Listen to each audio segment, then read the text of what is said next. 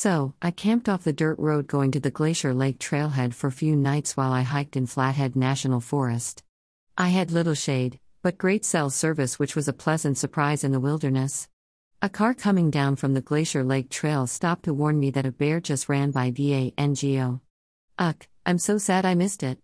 Annie growled at something, but I did not see a thing. It's amazing how quiet they can be. Anyway, from Condon, I took the scenic route to Butte in southwestern Montana.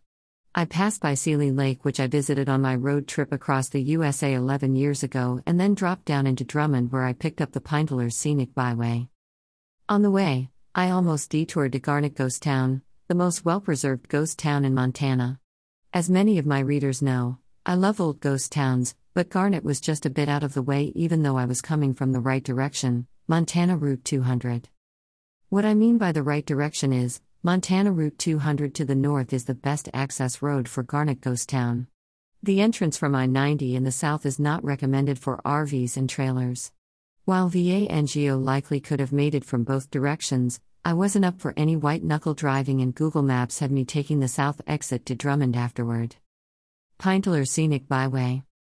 While I could have returned the way I came, it would have added another hour to my drive, and that wasn't in the plans as there was lots to see on Pintler Scenic Byway. I've never been on a scenic byway with a 70-mile-per-hour speed limit. You could whiz right past a few cool sights if you aren't careful. With the number of deer on the road, including the rare sight of a mama with 4 babies, I recommend slowing down and taking in the scenery. Anyway, I spent most of my time between Phillipsburg and Butte. I don't know how I missed this drive 11 years ago. My 120 Scenic Drives book by Reader's Digest made this one optional. If you like historic downtowns, Pintler Scenic Byway is a must-see drive. Phillipsburg. My first stop on the Pintler Scenic Byway was in Phillipsburg. Phillipsburg is a historic mining town named for Philip Deitzheimer, who designed and supervised the ore smelter around which the town originally formed. Today, the Phillipsburg Main Street, Broadway, is lined with restaurants, antique dealers, gift shops, and more. I arrived mid-morning, and it was very quiet. By lunch, however, the parking spaces along Broadway filled quickly. I parked near Sherry's Homestyle Bakery, which had a steady stream of patrons. It was clearly the morning place to be. A few popular retailers in town include the Sweet Palace and Gem Mountain Sapphire Mine. The Sweet Palace is a nostalgic candy store. It features shelves of every kind of candy you can imagine. It also makes its own taffy, fudge, and other chocolate treats. I've always had a soft spot for candy, so of course I had to collect some samples before visiting the Gem Mountain Sapphire Mine. Gem Mountain Sapphire Mine. I visited the Gem Mountain Sapphire Mine store on Broadway. I did not know you could visit the actual mine. I would have loved that. At the store or mine you can buy a bucket of gravel and sift through it for sapphires. It costs $40 and takes one person about 45 minutes to complete. They say they don't sift through the gravel first, so you will find some sapphires, and some can be quite big. I wasn't sold on sifting through the gravel by myself at the tables on Broadway, but I learned you can have a bucket of gravel shipped to you for $60. How fun would it be to sip sapphire gin martinis while sifting for sapphires with friends? Apparently, a lot of people thought this would be fun during COVID because their shipments increased from 30 buckets a year to 300. I was a little skeptical about finding gems, but I watched a family sift through the gravel, and the kids collected several precious stones waiting to be fired. Interestingly, while you might find a rough sapphire that looks blue, after it is fired it could be pink. To visit the mine, you just have to make a reservation online. If you have a big group, you can order the Lucky 7, which is 7 buckets for the price of 6. Other places in Phillipsburg. Perhaps I should have gone to the mine instead of trying to find the Granite Ghost Town State Park. Google pointed me to one dirt road, while the signs pointed me to the another. But the signs pointed me to a road with a cautionary sign, travel at your own risk. Steep, narrow road. No regular maintenance. As I mentioned previously, I just wasn't in the mood for a nerve-wracking experience, and I bailed. This is one of the many times when I wished I had an ATV or RZR. I was 0 to 2 for ghost towns. I suppose I will have to return and give it another try. At least I saw a few remnants of mining along with an old car. For the van lifers and campers out there, Phillipsburg has laundromat with showers. This type of establishment has now become a favorite to me. Living in a van really makes you enjoy simple pleasures. It is next to Friday Night Pizza, which is only open 2 nights, so there must be quite a demand.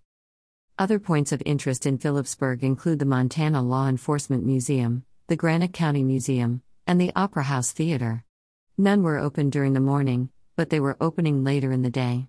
You can also stay above the Opera House in an Airbnb.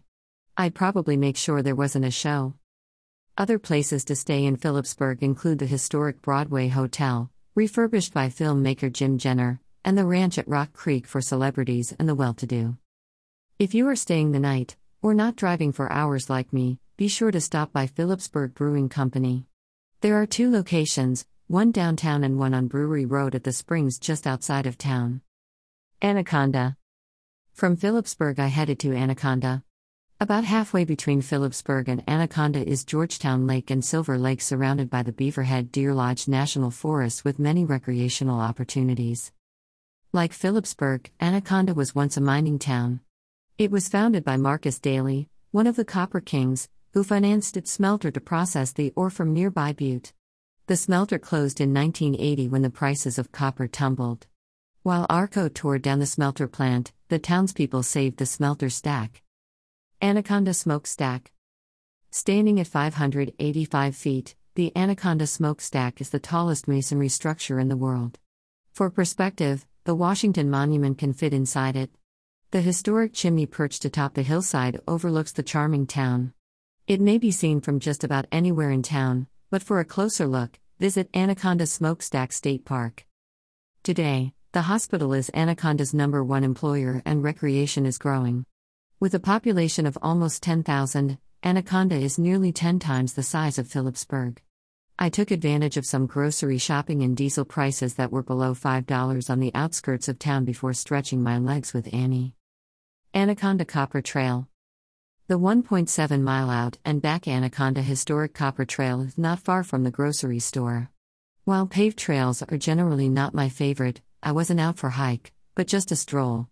Consequently, I found the interpretive trail which passed by the old Washoe smelting ruins to be pretty cool. Not to mention, of all my miles of hiking this summer, I finally saw a marmot, and of course only had my iPhone with me rather than my camera. Old Works Golf Course. The trail also overlooks the Old Works Golf Course designed by Jack Nicklaus and affords nice views of Anaconda's historic town. The world-class golf course sits atop a Superfund cleanup site. The black slag, a byproduct of copper smelting, is used as black sand in the bunkers. It's quite unique looking. Washoe Park. While still on the outskirts of town, I stopped by the Washoe Park Trout Hatchery. The hatchery maintains Montana's only native West Slope cutthroat bloodstock. The visitor center features one of the best displays I've seen in a hatchery, and the trout are beautiful. Along with the state's oldest fish hatchery, Washoe Park includes a playground, duck pond, campsite, tennis courts and more. It is a nice place for a family outing. Anaconda's Historic District. After being on the outskirts of town, I finally visited the historic district, which is rather large. Definitely walk down Main Street from Commercial Avenue to the Deer Lodge County Courthouse. You will see some cool historical buildings, including the Washoe Theater, which was the last theater in the USA that was built in the Nuevo Deco architectural style.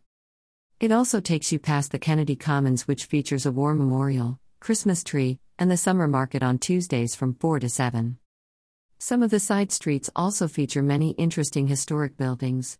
The Visitors Center is housed in a turn-of-the-century replica train station complete with a train display. A historic tour of Anaconda in a 1936 red bus takes off from the Visitors Center and covers most of the aforementioned sites plus more. After strolling all the blocks of downtown, return to Commercial Avenue and Main Street and throw back a cold beer at the Smelter City Brewing. Where to stay in Anaconda? If you plan on staying the night in Anaconda, try the Forge Hotel in town or the Fairmont Hot Springs Resort, a short drive away. I was camping in VA/NGO, so I found a convenient rest stop between Anaconda and Butte, as Butte was my next stop. Overall, I really enjoyed Pintler's Scenic Byway and could have easily planned an overnight in both Phillipsburg and Anaconda while adding on a few hiking opportunities in Beaverhead Deer Lodge National Forest or Lost Creek State Park. ETB